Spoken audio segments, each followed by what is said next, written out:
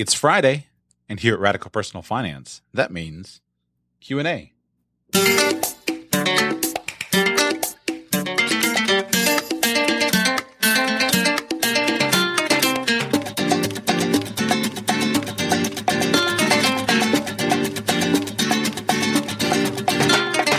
Welcome to the Radical Personal Finance Podcast. My name is Joshua Sheets, and I'm your host. Thank you for being with me. This is the show that's dedicated to providing you with the knowledge, skills, insight, and encouragement that you need to live a rich and meaningful life now while building a plan for financial freedom in 10 years or less.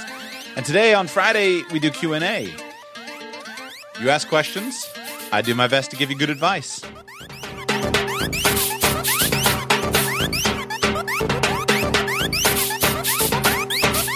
These Friday call-in shows are done as a live conference phone line.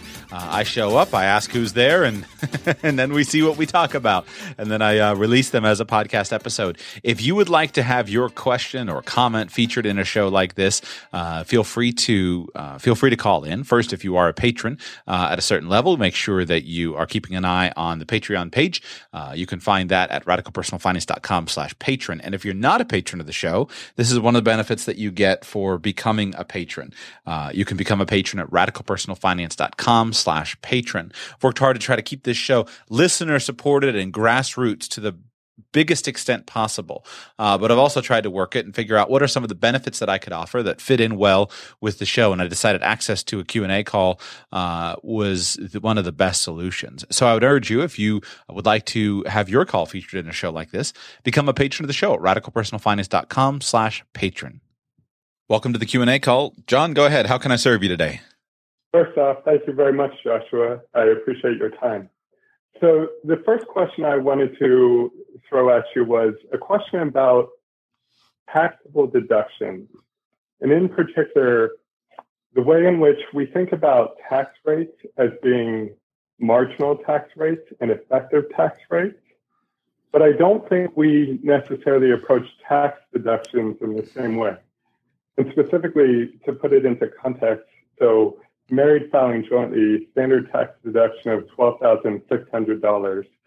When we talk about things like the home mortgage interest deduction, and people use the phrase as to, well, that's a tax deduction, save 25 cents on the dollar if you're in the 25% tax bracket.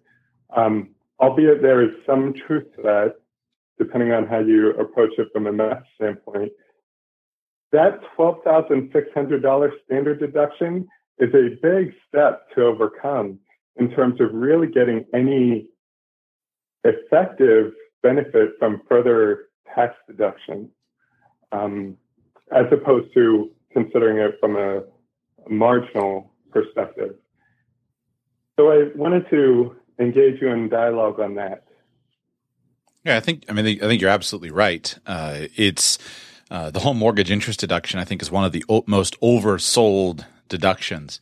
Most people who have a house and who have a mortgage on it are quite happy with the fact that they have a mortgage because they are confident they can deduct the interest.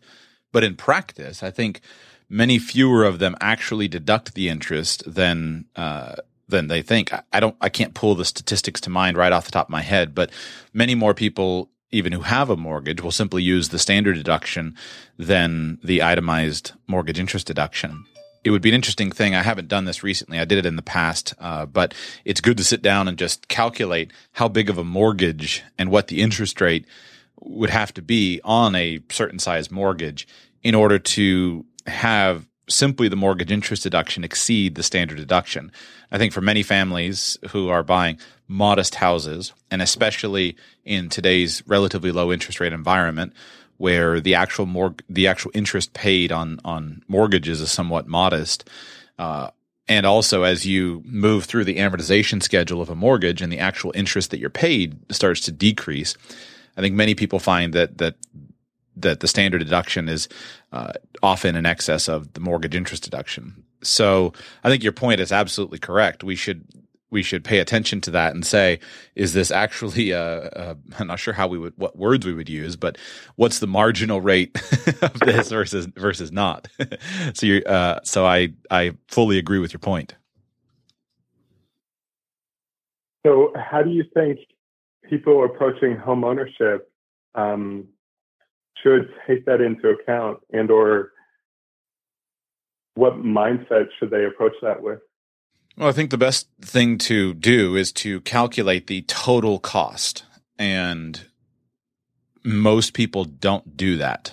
Hopefully listeners of this show have become a little bit more sophisticated so that they are actually calculating the total cost. But for example, if you look at the average principal, interest, taxes, and insurance payment, the taxes and insurance are usually a hefty amount. Most people don't take those into account as a pure cost. Then when you move to the interest, that also can be a hefty amount, and that also has to be taken into account as a pure cost. Your payment is not allowing you to build equity.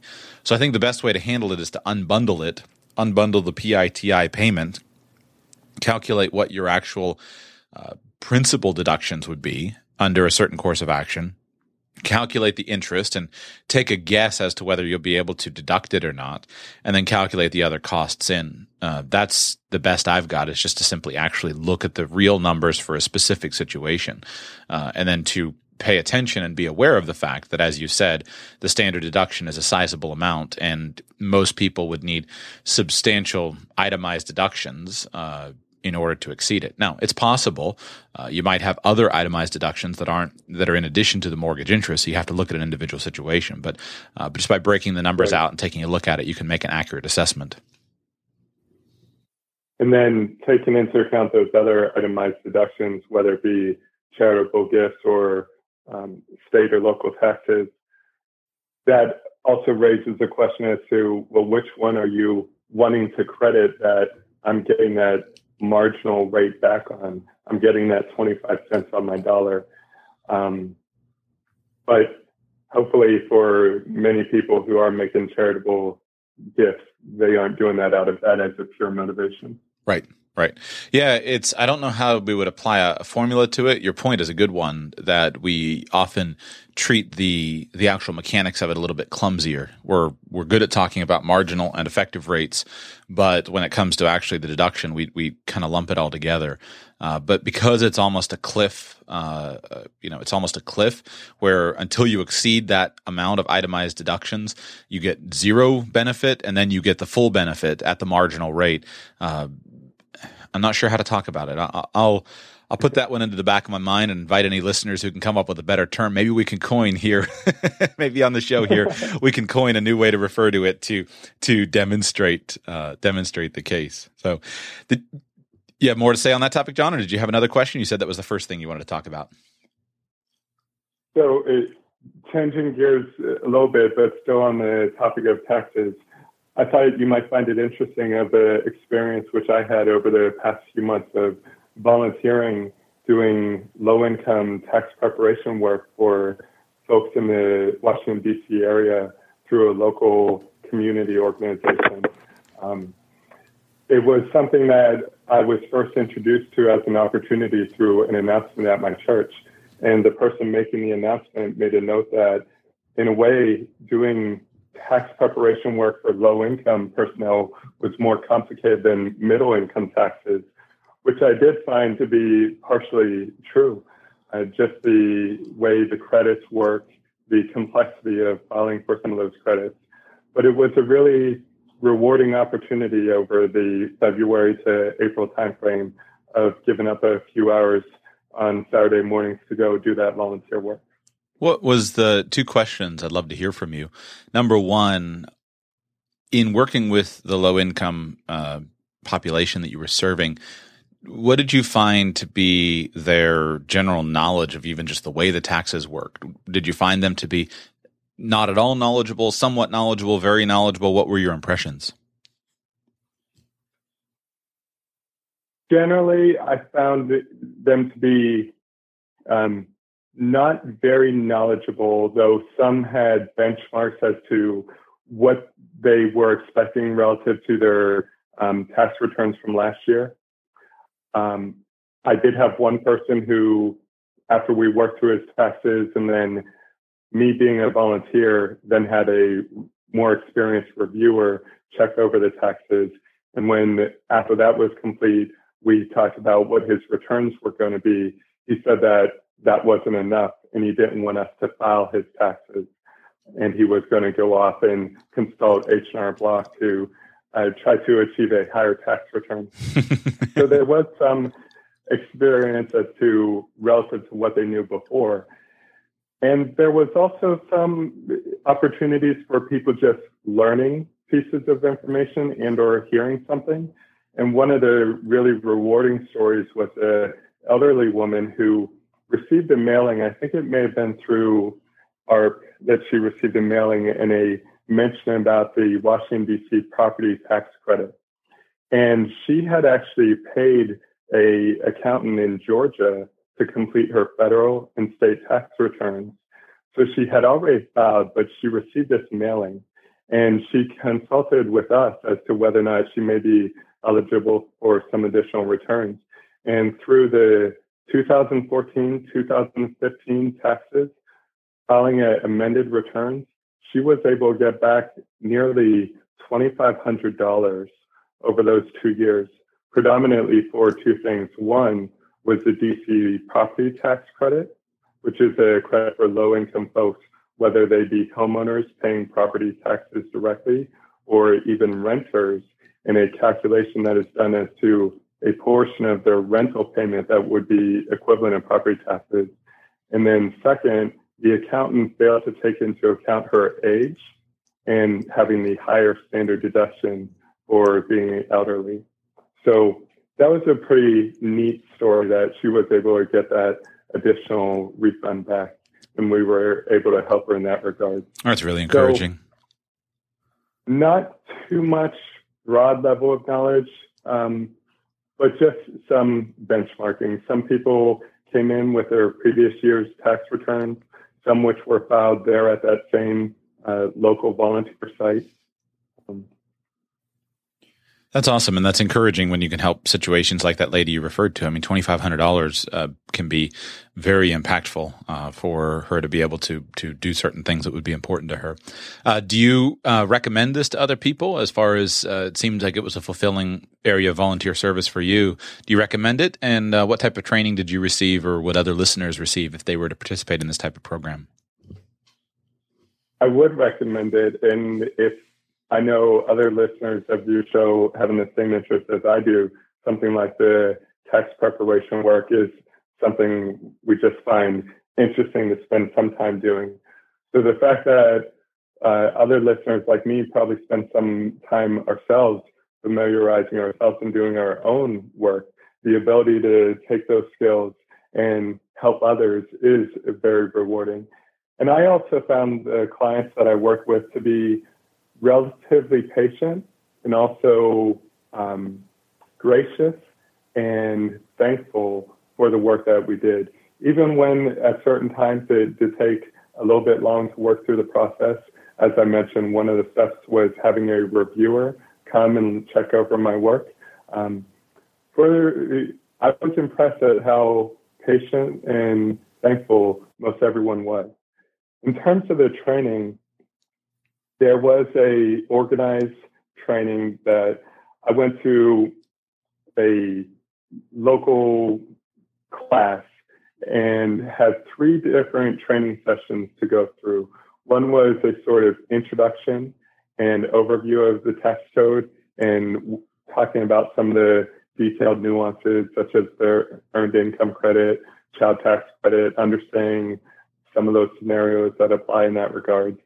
Then the second training session had to do with familiarizing ourselves with the software that was used. It wasn't like what you think of as a online walkthrough questions type software. It was more interfacing with the forms directly. Now, numbers would carry over, calculations would be done, but sometimes you had to know where to navigate in order to enter the information, link to different forms, and make sure things were falling into the proper places. So there was the course that introduced you to that. And then the third course was actually going through the IRS exam. So the IRS has an exam where few of them were like short answer situations and questions, and then a few were preparing notional tax returns, and then a few questions from the tax return that you prepared to answer. There was also a little bit of home study in terms of a conduct and ethics course, just navigate through that and answer a few questions at home. So relatively speaking, on one hand, it didn't seem like all that much. So it wasn't a very extensive time commitment, but then there was also some on-the-job training, of course. And that's where the more experienced folks, including the reviewers and the site coordinator who I worked under, were very helpful in addressing specific situations. That's awesome. Thanks for sharing it with us, John, and I encourage other listeners to check it out. It could be helpful to others. Let's go on here. I've got a Missouri phone number on my screen here. Welcome to the call. Introduce yourself, please, and let me know how I can serve you today. Oh, hi, Josh. This is Kishan. I was just checking in to see if I know you talked about this in a prior podcast about the infinite banking concept. My ultimate thing is I want to know what to do with some of my emergency cash and reserves, the 3 to 6 months of cash I like to keep on hand just in case of job issues and things to that such. And the infinite banking concept was introduced to me by one of my friends who's a life insurance agent, and wanted to see your thoughts and if you think that's a viable option, or would you go with something different like a CD ladder or using a home equity line to store that cash now in this negative carry environment? Yeah, I'm comfortable with it. I promised it on the show in the past, and I haven't released my reviews of the books on it. I still intend to do it. I'm just a little intimidated by how to give it an accurate assessment. There are so many nuances and caveats and disclaimers that in many ways it's difficult to navigate because I am not comfortable with a wholehearted endorsement of the concept, nor am I comfortable with a wholehearted denial of the concept. I think that either of those extremes is in my best present understanding inaccurate. So rather than my talking in detail about the infinite banking concept in general, and for those listeners who aren't aware of it, to put it simply, the idea is by using a properly structured, cash value rich, permanent life insurance policy, you can avoid some taxation, enjoy a steady increase in the values of the contract, and use it for various purchases and things that you would desire to do. So that's the basic of the infinite banking concept. Let me just stick to the question you said that you're asking about emergency fund cash. I think that a well-designed, properly funded whole life insurance policy can be a good option for some of your emergency fund cash. Now, I wouldn't, you mentioned 3 to 6 months of expenses. Let's say that let's just stick with an example of a median household income, so around $45,000-$50,000. Let's assume that a family is spending about $4,000 a month, $48,000 a year. So let's say monthly expenses are $4,000 a month. So with 3 to 6 months of expenses, we're talking about somebody having a target of saving in this scenario $12,000 to $24,000. I would not pursue a life insurance policy for the purpose of saving $12,000. I think there's little benefit to it. I think there's a lot more benefit to just simply having the cash at hand. So the way that I would do it if I were saving for a median household income of that amount, I would try to save a few $1,000s in physical cash in a safe place that I could get my hands on it, and then I would just have a savings account funded with another $5,000-$10,000. So $10,000 or $15,000 is I don't see any reason to deal with the hassle of a life insurance policy because of some of the disadvantages, which I'll get to in a moment. In the case of just a small emergency of a few $1,000s, I wouldn't want to be going and being forced to take that first few $1,000s in a life insurance policy. Now, when you get beyond those basic numbers, and I don't have a hard and fast cutoff, maybe it's $10,000, maybe it's $15,000, maybe it's $20,000, I don't know. But when you get beyond that, that's where I would start to consider it. The key disadvantage of life insurance policy is that when you take a loan against the policy, which is the most cost-effective way to access the cash values for a short-term need, you need to continue making premium payments. So the policy is able, if it's well funded enough, it's able to make its premium payments out of its own cash values. But simply due to the fact that you've got this continual outlay of cash there that's needed, I wouldn't want to pursue it for a small amount of money. What I think is a good perspective on it is for some of those other kind of deeper level savings. That is kind of the backup emergency fund type of approach. The reason, major benefit of a well-constructed permanent cash value life insurance policy is the stability of the cash. It will grow steadily and slowly. So when people are trying to compare it, you got to recognize it's going to grow slowly. Perhaps your real rate of returns, your cash-on-cash rates of return will be somewhere in the, depending on the policy, 2, 3, 4, 5% in that range. Yeah. So that's more attractive sometimes than other sources of stable cash, but it's not as attractive as investments. So I don't want all of my money subjected to market risk or to things that are going to fluctuate. So I view cash value life insurance as kind of a component of that deeper level of savings. So that's what I do with my permanent cash value life insurance policies. I have emergency funds, ready cash on hand, cash that could easily be accessed, in case of car broke, et cetera, things like that. And then I just think of the cash value life insurance as some of just the deeper emergency funds. I wouldn't see it as one versus another. If you can, for example, establish a home equity line of credit on your house with no cost or minimal cost to have access to it, that can be really useful. And you can use the life insurance cash value as a component of what you're doing. Once you have the cash values in the policy, you can use them in a few ways. You can always take money out. You can take a loan against the policy, but you can also use it as collateral for another form of financing. This is one of the discussed aspects of life insurance.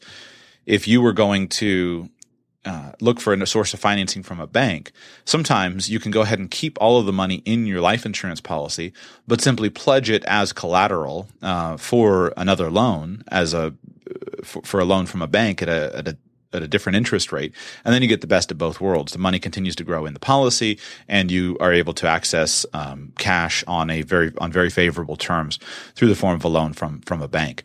So there are some arbitrage opportunities. The major disadvantage of life insurance, and the final reason why I don't recommend it for the very short-term savings, it just takes too long to get the money in there.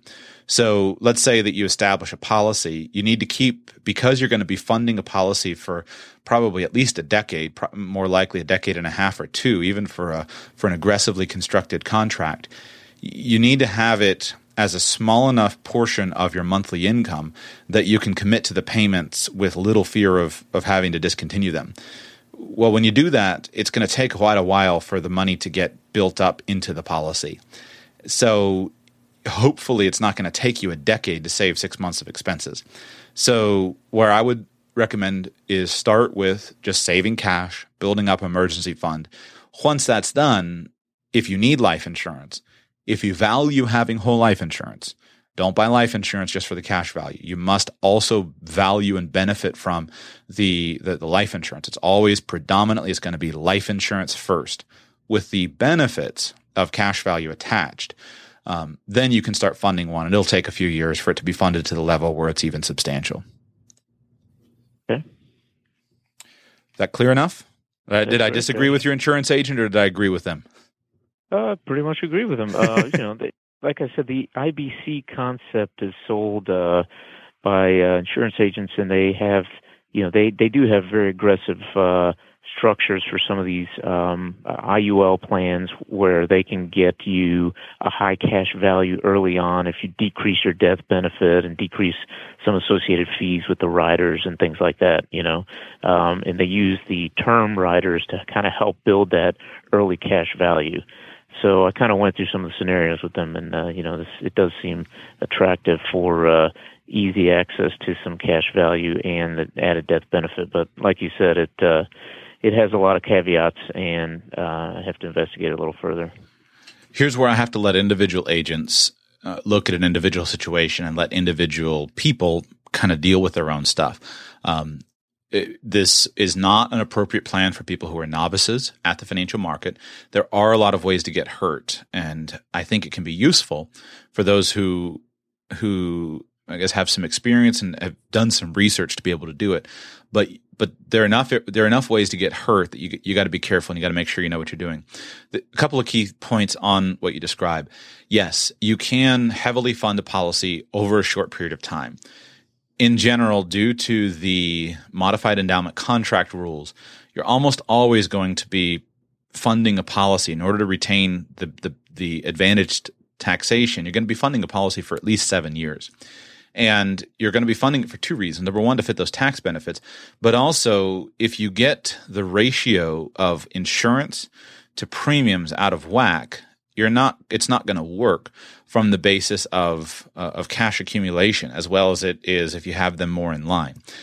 Let's say that you've got, keep it simple just to illustrate the concept. Let's say you've got $1 million of term riders on there, and you're just doing that so that you can fund the contract. Well, you're paying for all that term insurance, and if it's unnecessary, if you don't need or want the term insurance, you're letting the expenses get out of whack on the policy. So the policy should be designed appropriately. Now, it doesn't mean it can't be designed aggressively where you're on a 7 or 10 year plan to take it paid up or do however you're going to fund that individual contract, but it shouldn't be overly aggressive. Personally, when I used to design life insurance policies, I always liked somewhere in the 10 to 15 year period for accumulation. I feel like that's a good amount of time. We're not necessarily planning on a 20 or 30 year plan, but 10 years is a good amount of time, and it would often work well in the contracts. But that's where the individual agent has to look at the situation, look at the contracts, look at the company, and make a decision from there. So good question. All right, I got more time. John or Kishan, would either of you like to ask another question before I close the call? No, I'm good right now, Josh. Thank you. Great. John, anything to add? Sure, Joshua. So I know that you've been on spring break over the last couple of weeks. Can you tell us listeners a little bit more about how your spring break has gone and what we can expect here in the near future? Yeah, I was just I needed a break, and I haven't really taken a break in a while, and I was getting to the point where I was approaching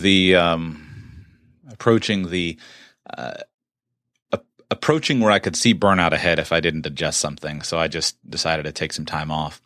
The biggest challenge for me at this stage of Radical Personal Finance has been to figure out what am I doing and how am I going to get it done. I know what I'm doing, but the challenges of getting it done have been really, really challenging. And the business is kind of in that little dip where I need help and I have to expand the help, but I'm the bottleneck in the process, my own skills and ability. So I spent some time just thinking, and I didn't go anywhere or travel anywhere. I just stayed at home. Also worked on some home projects that I had been ignoring. But I've just tried to spend some time thinking and clarifying, what am I actually trying to do? What's the vision for it? A lot of that was just even considering the format of the show. If I were, and I don't quite want to go into all of the details of it, but just as far as my decisions and the balance, I'll talk about that stuff in the future. But I had to give some serious thought to the way that I'm doing the show and what I'm actually doing it for and how it's all going to work, what my monetization plans are, what are the products that I'm building and things, how am I going to get that stuff done? So I have definitely settled into a much better approach to it. I have a clearer vision now after the fact, but I have plenty of work yet to do toward it. So I feel good. I've been able to adjust the way that I was doing some things, get a little bit more organized. Launching a startup. I've never ridden a bull, but I got to imagine that's kind of what it's like, where you're always kind of right on the edge of getting tossed off, and it's always a challenge because what I often want to do is pull back and get organized and get efficient and get everything done. I don't like having stuff undone, but with most entrepreneurial endeavors, if you do that, you lose your momentum and you lose the inertia. You lose what got you here. So I'm making progress. but it was a good chance to have a little break and figure out what the future looks like. Still working on it. I'm don't have everything perfectly figured out, but I did settle some big questions in my mind. Good. I'm glad to hear that you had that time off, and hope it was a rewarding time for you and your family. And thank you for what you continue to do for us. Appreciate it. Gentlemen, thank you for calling in. I appreciate hearing from you. Have a great day. For the ones who get it done, the most important part is the one you need now. And the best partner is the one who can deliver. That's why millions of maintenance and repair pros trust Grainger, because we have professional-grade supplies for every industry, even hard-to-find products. And we have same-day pickup and next-day delivery on most orders. But most importantly, we have an unwavering commitment to help keep you up and running. Call, click Grainger.com, or just stop by. Grainger, for the ones who get it done.